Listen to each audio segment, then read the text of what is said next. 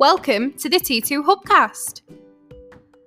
Join Martin, Dave, Spencer and guests as they discuss all things personal and professional development.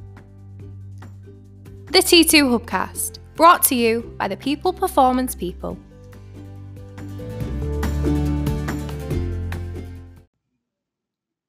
So welcome back to the T2 Hubcast with me, Martin Johnson, and Emily Pennack, Office Angels in Hull. Emily, how the devil are you? I'm really good, thanks, Martin. How are you? I'm good, thanks. You visit our office quite often. You bring us cakes and gifts. We always have good banter, and I've been trying to maybe get you onto a Hubcast for a while, and you finally agreed. I did indeed. There is a bit more to us than cakes. As we'll come to. Only a little bit. As we'll come to. So, Emily, thank you for joining me. I always love it when we've got a guest in the podcast room. And as you know, because you've listened to some of our podcasts, me, Spencer and Dave usually are on them, and we're driving T2 content in all of the areas that we focus on. So it's always nice to get an external person in because it just brings the outside in, and it allows me to ask some questions and, put some context behind some of these topics. So today's focus is going to be on hiring great talent. It's one of our key focus areas. As you know, Emily, we advise and guide clients a lot on the different facets of hiring great talent, from sourcing to interviewing to selection and onboarding. But one of the questions we get quite a lot from our customers is around recruitment partners. So I thought, what better way to drive some insight than to get a branch manager of the Hull branch, Office Angels, in, because you're obviously a recruitment partner to many organisations. You're part of the Adecco Group, is that right? We are, yeah. The Adecco Group's the biggest global recruiter. We're part of that. Office Angels has got 56 offices in the UK, and we've been in Hull for 13 years. I set up the branch 13 years ago, having worked for the company for 16 years. Wow.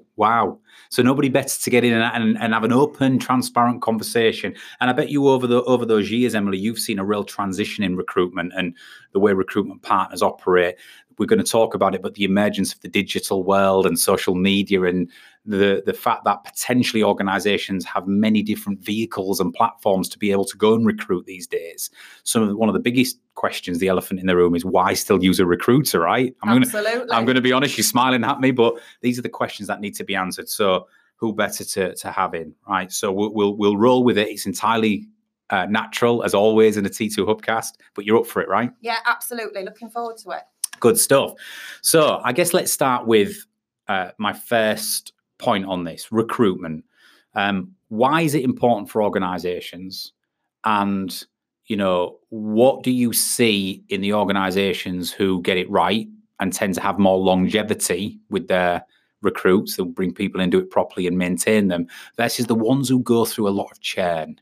So let me kick off. Recruitment's important. It's the foundation for an organizational success. You get the right people in. Absolutely. You give them the right onboarding, the right development. You nurture them, and they will stay long. I mean, won't stay forever, but they'll stay for longer than the average employee will stay, and it will bear fruit for you and your organization. So I believe it's imperative as the foundation for business success. Would you agree? Absolutely. Without your people, you haven't got a business, and your person is the most important thing that's there as a good employee. And the onboarding, going back to the question about the churn and people who don't stay and go, generally that is an onboarding topic with the client that we're working with. Are they looking after their people? Are they offering them the benefits? Are they coaching them? Do they want to be there? Is it a happy place to work? And those people that do that spot on and look after those people, we're going back and we're visiting these people 5-10 years later in some cases with anniversary gifts. They've been promoted. They've started as office juniors. They're office managers. They started as estimators. They're now lead project managers. And we've watched them go through their career. We did the first bit. We got the right person to the right place. We don't put a square peg in a round hole. It's a person fit. But then the client's done the rest, and they've looked after them, and they want to be there. So onboarding's important. Training and development's important. Clear career path and benefits, of the organisation is important. So it's whole. You've got to think of what you own as an organisation in terms of your responsibility for that employee once they're set through the door. Whereas, do you see the ones who tend to experience churn neglect a lot of that? And it's sort of, you're in on day one, there's your workplace, there's your PC, there's your phone, off you go type thing. And absolutely. In some cases, there's not even that. You hear some hideous onboarding stories about people going and they haven't even got a PC. They haven't even been given the number to ring IT and have an email. There isn't a welcome card on the desk. There isn't a buddy to take them for their first coffee. And it's those first impressions from that absolute minute. And generally they're the people that are ringing and saying this person isn't right, but this person hasn't been made to feel welcome or even given an opportunity. Yeah. So let me ask you a question on that. First probing question, Emily, because it's all about honesty and transparency. Yes, in many cases that you're saying, that like you're saying now, the company hasn't done a great job in giving that person a fighting chance of thriving in the role for multiple reasons, like we've just explained. But as a recruiter, as an experienced recruiter, is it the case that sometimes we don't get it right? It isn't the right person for whatever reason? Absolutely. We meet every single person before we place them in a role. Going back to your question about how things have changed over the last 10 years in recruitment, a lot of people now will go for an interview with a client and they've never even met their recruiter. Their CV has been put online, the recruiter's rung them up, they've seen a keyword, that's their job title, this is their job, let's send them. There's some quick fee for me and I can do that. Recruitment is not about pulling a CV off the internet. It's about meeting that person. And yes, we call it a candidate interview. We meet these people in our offices. We have the half-hour conversation with them. Yes, it's probing questions. Yes, it's finding out what they want to do, but it's finding out from them what's important. For some people, it's about being able to leave at 3:30 to pick the child up. For others, it's about being near home so they can walk the dog. For someone else, it's about some new workmates and a social life. For others, they couldn't think of anything worse than having to make new friends. So it's matching that person with that business. And likewise, we will only work with a business if they allow us to go meet with them and talk from the heart of what they need. Yes. And it's a culture fit. It's a team fit. It's not an age thing. It's not you're cool and you're not cool and you've got tattoos and you haven't. It's about, I can really see this person here. I've been to meeting with Martin and his team and they're great. They all have a bit of banter and they work hard and he looks after his team. They go home early and he buys them the coffees on a Friday. I know that person I interviewed in branch would just fit in and it's a gut feeling. It's a people feeling. And that's how you have to be. Yeah. And despite all of that, I guess the fundamental is that it's still a tiny leap of faith. Even with all that vetting and with all that personality match and matching to values and culture, and it's still, you've got to place that person and there's still a multitude of things that have to happen, fingers crossed, that person works out, from the support from the company to the onboarding, to the person gets self-fulfillment from actually doing the role, X, Y, and Z. Personal circumstance ties in, even things like, the daily commute, there's parking on site, I can do my school run on a Friday, whatever it is, it all has to come together as a jigsaw piece for him to stick. So yes, in most cases, you'd like to think that you've done all you can as the recruiter to stand the best possible chance of that candidate thriving, but it is a tiny leap of faith and things don't work out sometimes. But you've probably got percentages and stats on how many of the candidates you place stay beyond 6 months, for example, I would have thought. As a recruiter, we want people to stay long term. We want to be visiting them on their 1 year, 2 year anniversaries plus 10 years anniversaries.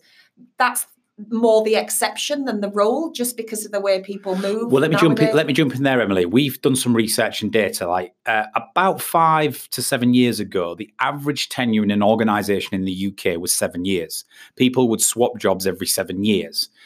What we've seen recently in the last 18 months is when that data's been rerun, it is halved. So people are moving jobs now on average every 3.5 years. Now that might seem incredibly small in terms of tenure.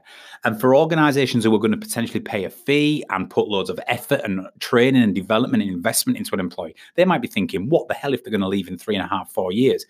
But employees have more choice than ever. And what I would say is that's the average. But if you want to keep somebody 7, 8, 9, 10 years, right, then you've got to go above and beyond to be able to do that because they have more choice than ever. And even if people do stay, the way my philosophy on it, if a candidate's going to stay 3 or 4 years, then I want the best 3 or 4 years out of them to drive my business forward. And therefore, it's still worth all of the attention, all of the effort, all of the nurturing.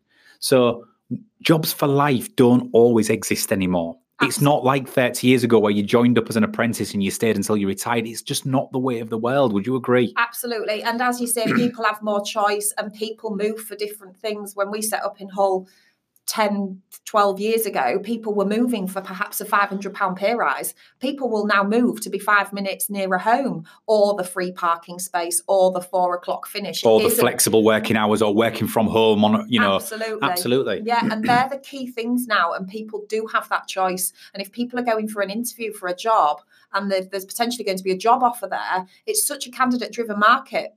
10 years ago, they'd have jumped at that. And now it's waiting for the next one. Oh, well, I've got another interview next week and I'll wait for that. Whereas you just didn't hear of that, back in 2009 when all the caravan companies and everything were folding in Hull, people were out of work. The majority of our people now looking for work are in work, whereas that's an absolute shift because the candidate is the key. There isn't enough candidates for the jobs that are in the market. The candidates have got the choice. So this brings me nicely on to my next point. You've just transitioned nicely. I promise you it's not planned, but it's worked that way, right? Let me talk about the digital revolution and recruitment. The biggest question I get from customers, and you might get it as well, is why should I use a recruiter, Martin, and pay 20%, 25%, 15%, whatever the margins are for a candidate of the salary? Why should I use a recruiter when I can post a job description on LinkedIn or Facebook or Twitter, and I can get an influx of candidates from around the area, the location, and then I can cherry pick and interview my own. Organizations do have more platforms and vehicles to reach out into the world and recruit these days. Is the recruiting, this is going to be the thinking question, you're smiling, is the recruiting industry dying as a result? Is it that recruiting still plays an incredibly valuable role, but you have to shift and adapt and be agile in this modern day? Where do you stand on this? You can put an advert on LinkedIn. We use LinkedIn a lot in our office, and we use it as a local support platform. We have a national platform as well, but we very much use it as where local people recruiting for local jobs. And we get a really good response from our LinkedIn, from people following us and knowing who we are. However, if you put an advert on LinkedIn, you may get 200 applicants, 100 applicants who have just seen your name, your company name, and think, oh yeah, I want to work there. It's easy to click send. We can all press send within seconds. They don't know. Or I want to apply speculatively just to see where this goes. Yeah. So yeah, I guess what you're saying already is there's no vetting process there. You're going to get an influx. There's absolutely no screening process. And sometimes what we do with clients, we potentially make what we do look easy. And we'll go see a client and it'll say, I need a PA and I need this. We know people on the job market that CVs aren't on the job boards and they're not applying for what's on LinkedIn. Well, let me jump in there because I'm gonna big you up a little bit here and I'm gonna be honest as well. Prior to 2 years ago, you placed a consultant with me when in my early days of T2. I think I was 3 years in, and I desperately needed a senior consultant who could come in and deliver what we deliver, which is very difficult to do. Right? You've got to stand up in front of leadership teams. You've got to speak in front of lots of people. You've got to know your subject matter inside out, and you've got to have credibility. And I was just struggling. And I tried the direct route. And my interpretation of any recruiter was, I'm just going to end up paying money, and they're going to fish in the same ponds that I can fish if I had the time.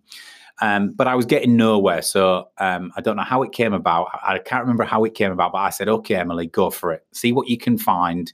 And if you can find me somebody, I'm interested. And it took a few weeks, but you ended up bringing somebody to an interview who already was in employment. So this person was already in employment and therefore probably wouldn't have been on the open market, and I wouldn't have probably known about. Obviously unhappy or looking around or for whatever it was, but anyway, they came to interview. I employed this person. It's Dave. Yeah, Dave. Everybody knows Dave. Yeah. From the Hubcast and from T2 sessions. Dave Pendleton. Dave came. He interviewed 2 or 3 times with me. I was blown away. I gave him the job. It's been one of the best recruits I've ever made. Thank you. Absolutely. And he's still here. He's still thriving. He's in the other room delivering as we speak. He's still eating the cake. He's still eating the cakes. And it changed my mind because it changed my mindset around recruitment, because I absolutely hold my hands up. I wouldn't have found Dave on my own accord in my area. He was on my doorstep and I wouldn't have found him. Yeah.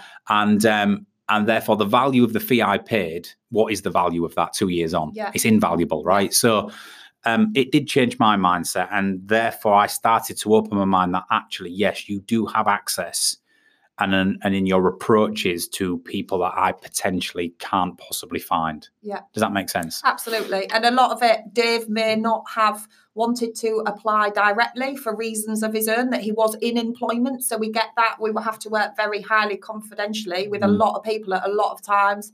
And people are nervous about applying and their CV being sent around Hull. There are agencies that do send CVs without asking people. I know how I'd feel if my name was in someone's business in Hull and I wasn't looking for work. It's just, it's such a highly privately regarded thing. When you're looking for a job, you don't want people to know your business. So you could get 200 applicants. You could sift through them. You could ask someone in your office to ring them, work through. You could organise 10 interviews yourself. 5 might not turn up, 4 are absolutely no good, and you're back to square one. And that manpower time, that hourly rate on your time, if you had to put an hourly rate on the time you'd spent doing that, you will find will equate to a fee that you're paying us. And like you say, there's still 2-3 years aftercare with us. We're always asking how Dave is and how you're doing and coming to see you. But we make it look slick and smart, and we do it quickly. And if we can't help people, we tell people, because if you put a square peg in a round hole, it just comes back to bite you. And Hull is 1 degree of separation, not 4. So why would you do that? Exactly. And we're talking about Hull, but of course, no matter where you're listening to this, if you're in Leeds, it's the same circle. If you're in Manchester, it's the same.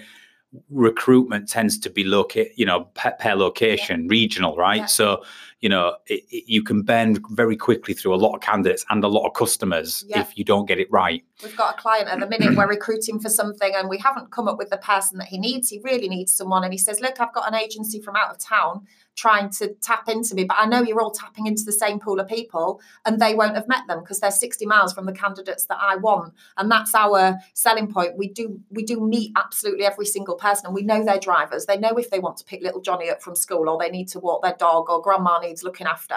And that's the 3 key things that are important. It's not about the £500 salary increase. So we've established then that recruitment is the foundation for organizational success. With AI and technology and the digital revolution, you could argue that we are automating more things than ever in business, but humans are still imperative to organizational success. And we want to get the right people in who fit our organization, who have the right traits and skill set to be able to carry out the work we want them to undertake. You've talked about the digital revolution. Yes, there's more platforms and there's more ways to recruit direct these days. But for reasons we've discussed, there is still a very strong case that good recruitment companies with a good heritage have a rigorous process, have a larger database, and have a methodology that allows them to pluck candidates out that we can't possibly still reach via social media platforms. So let me come to 3 stigmas then with recruitment companies and see what your thoughts are on them. You mentioned a couple of them there. The number one sticking point, I think, for recruiters is fees. It is. Emily, however we look at it, they look at the level of fees as steep. Most recruiters I've experienced or engaged with or talked with do a percentage of salary. Yeah. I think that's the industry standard, isn't it? Yeah. So if I place somebody with you on 50 grand a year, we'll take a percentage of that, 20% of that salary as the fee. Yeah. Now, let's say it's a 50 grand salary. Yeah. So that's a £10,000 fee, 10 grand for one employee. Yeah.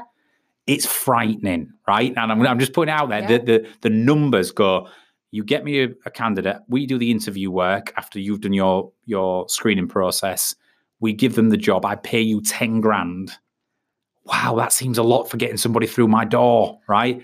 That is the stigma. And is it the number one thing you still face? Number one challenge you face as a recruiter? I think just the word recruiter has a stigma because we're associated as all sorts of things. You're like traffic wardens, you're the tax inspector, all these people that get a reputation for what they do. But the beauty is for us, after a long time, I've worked for Office Angels for 16 years. One of my members of my team has worked with me for 11 years. We've had the chance to prove that we can do a good job. For example, Dave's still with you 3 years later. So if somebody is with you and you've had their money's worth, shall we say, then you're quite happy with that. Everything's covered by a rebate period for the first 2 months. And it's not a case of somebody starts on day one and then 8 weeks later we ring and say, are they all right, and run away. You know, we very much are there week on week for the candidate and the client to make sure it's going well. I can count on one hand this year how many people haven't stayed past, well, you mentioned 6 months, past the 6 months, or anyone that we've had to give the rebate to in the 8 weeks. And sometimes it's personal circumstances. Sometimes the client's needs change. Suddenly they may lose a big project and say they were amazing, but sorry, we've got to let them go. Or sometimes things happen on a personal level for a candidate. So let's just talk about that rebate thing, because I think it's essential in any recruitment arrangement with your partners. But so you do 2 months, which is 60 days. Some recruiters stretch to 3, but I don't know many that stretch beyond 3. No, is that about an industry average? I would say that, yeah. I'd say in our local town, it's around the 8 weeks. And for us, we're confident enough that the person that we place, it will stay. So that kind of stretching 8 onwards doesn't worry me, because I'm more confident that I've got the right person. Yeah, and the biggest, and you're absolutely right, you know, the fee is irrelevant if you've got somebody who's in the organisation on a big salary or a decent salary who's significantly contributing to your business goals and growth, etc., or whatever it might be. That is not the issue. I guess people's hesitancy goes, and it will have happened in the past, where maybe the candidate, you've paid the fee, but the candidate's left on 4 or 5 months, and therefore they've paid 10 grand. Yeah. They've lost the candidate, and then they become very threatened by ever going down that road before. Absolutely, and it might have just been a bad experience, but all they see is, last time I spent 10K and my candidate left after 5 months, whatever the reason was. Yeah. And that then puts people off, doesn't it? And that's the biggest thing to try and get around, you know. Is there not a case to do a bit more of a staggered rebate? I mean, I know every situation is different, but so, for example, if they leave within month 1, we give you the full amount back. If they leave in month 2, you get 80%, month 3, 60%, month 4, 50, and at least extend it slightly, but a staggered amount rather than the full rebate. Is that a model recruiters adopt? We have worked with that model before. Obviously, we're referring here to £10,000, which is a huge amount of money. Yeah. Our average placement is not £10,000, so it's on a percentage of the salary, and the local town's market average salary isn't 50,000 that we specialise in. Yeah. So it's often substantially less. And touch wood, I'm really touching wood here, they're not leaving after 3-4 months, because it's all the legwork that we've done before that the client hasn't seen, because we know this candidate, we know the name of the dog, we know what the drivers are, we know why they left their last 5 companies, we probably know where they worked and why they wanted to leave, and know this company ourselves. So, and then we've done the other side, we've been the absolute brand ambassador for example, your company. So we've spoke from the heart about Martin's company and who the team are and where the office is and what the view is like and how flexible he is. So we've matched these two together. It looks like we've just presented you with a person, but actually there's hours and hours of legwork before that. A candidate doesn't walk in the door and we say, right, go to Trans 2 tomorrow for interview. We might have been speaking to this candidate for months, years. We know what their drivers are. So the idea is we've done the job properly before and done the proper legwork, and we've done our bit for you and our bit for them. And we know you both well enough to go, that's great. And we're not just ringing on week 8 and going, will you pay the bill, and running away. You know, we know you'll pay the bill because we know you're confident, because we've been ringing and checking in and it's there. And the 8-week rebate period is really not pulled upon that often. Yeah, that's great. It's great. And the stats should speak for themselves. So the last thing I want to talk about, and I'm going to ask for a couple of tips for organisations on, once you have a candidate arrive on day 1, maybe 3 tips from you, Emily, on what you must get right in order to try and give that candidate the best possible opportunity of thriving and staying in your organisation. But before we come to that, aftercare, right? One of the things, and it's not even aftercare, but one of the other things I've been impressed with you about is Dave was placed 2 years ago. Now, we're a small organisation really at Trans 2, so we've never had a need to go and recruit somebody else. I'm not saying I won't in the future, and if I do, you'll be the first place I come without a shadow of a doubt. But that hasn't deterred you. You've not just gone, oh, Martin's not going to place any more candidates with him, so we're not going to bother with Trans 2 anymore. We've had our fee. You've just subtly kept in touch. We get a Christmas gift every Christmas. Dave gets an anniversary gift for congratulating him on completing year 1, year 2. And you've just always kept yourselves very subtly in our mind's eye.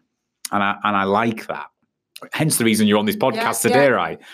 So you don't just stop there. You do believe in, whether we're actively paying money to you over a period of time or searching for candidates with you, it's not just like, I'm not going to focus on them anymore. you do go above and beyond to keep the relationship going. And I liked that. Yeah, we absolutely do. And that's one thing we really thrive on in our branch. I've got longevity within my team. Between us, we've never worked for another recruiter. We have no interest in working for another recruiter. It's the Office Angels way. It's the Team Hull, Team Emily way. We've all got the same morals and ethics. And the town that we're in is a small place, and we want to build relationships and work with people, and we work ethically, and we do it right. And yeah, Dave is happy, and we come and see him and bring his anniversary gifts, and it's nice to see you guys. And one day you may use us again. Yeah. And if you don't, you know plenty of people, Martin, that if anyone ever asked you, it's just that kind of light touch that we really do. And there is no pressure to say, come on, do you need someone else? Do you need someone else? Because we know the size of your organisation, and we know you're happy with what you've got. But we soon get forgotten if we're not just there lightly in the background. Absolutely. So to finish this podcast, Emily, because I could talk to you all day long about it, one of the biggest things that we have to understand, and that organisations listening to this have to understand, is that the recruiter's job is a big job. They've got to earn the money, they've got to earn their fee, they've got to do all of the screening process, they've got to find the right person as much as the right skills and experience, and give you a candidate that will stand the greatest chance of thriving in the role in your organisation.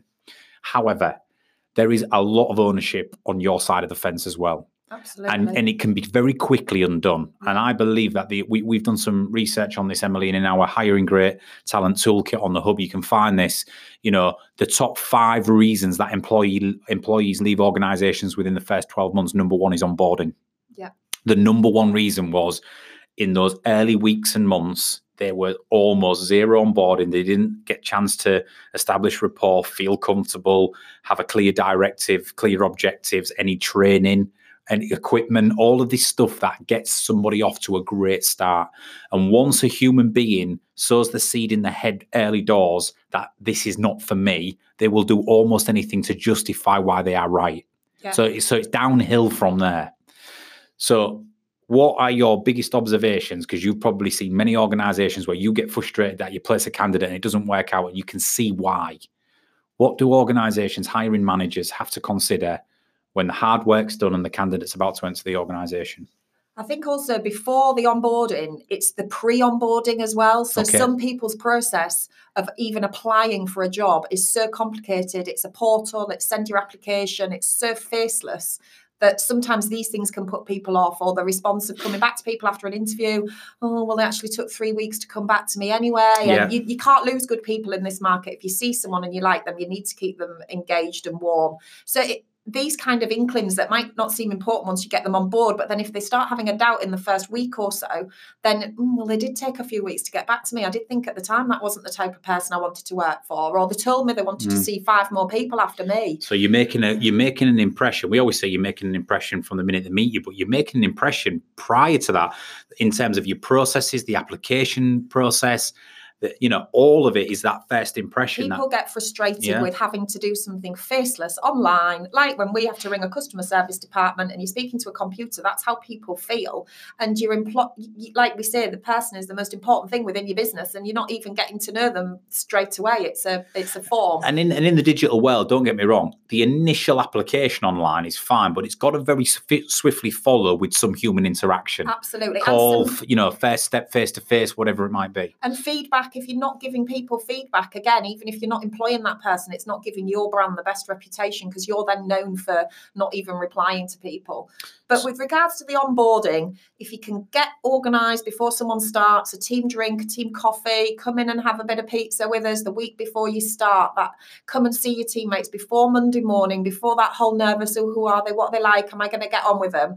That's absolutely spot on, which we always suggest before someone starts. We always get them to go the week before and go meet them, even if it's a case of filling out some forms and this is where you're going to sit. That really counts for a lot. Really helps. It just settles the nerves. Yeah, absolutely. Yeah. And it's a massive, it's one of the biggest things you do in your life is start a new job. It's so important. So to warm them up before they start, if you can do that and get a team gathering and assign them a buddy, if your business is big enough and you need someone, make sure you show them where the coffee machine is and where's your computer. This is the IT number. Where's the printer? The stuff we absolutely take for granted is the stuff that people don't get told, and they ring us on day 3 in tears because they haven't been shown anything.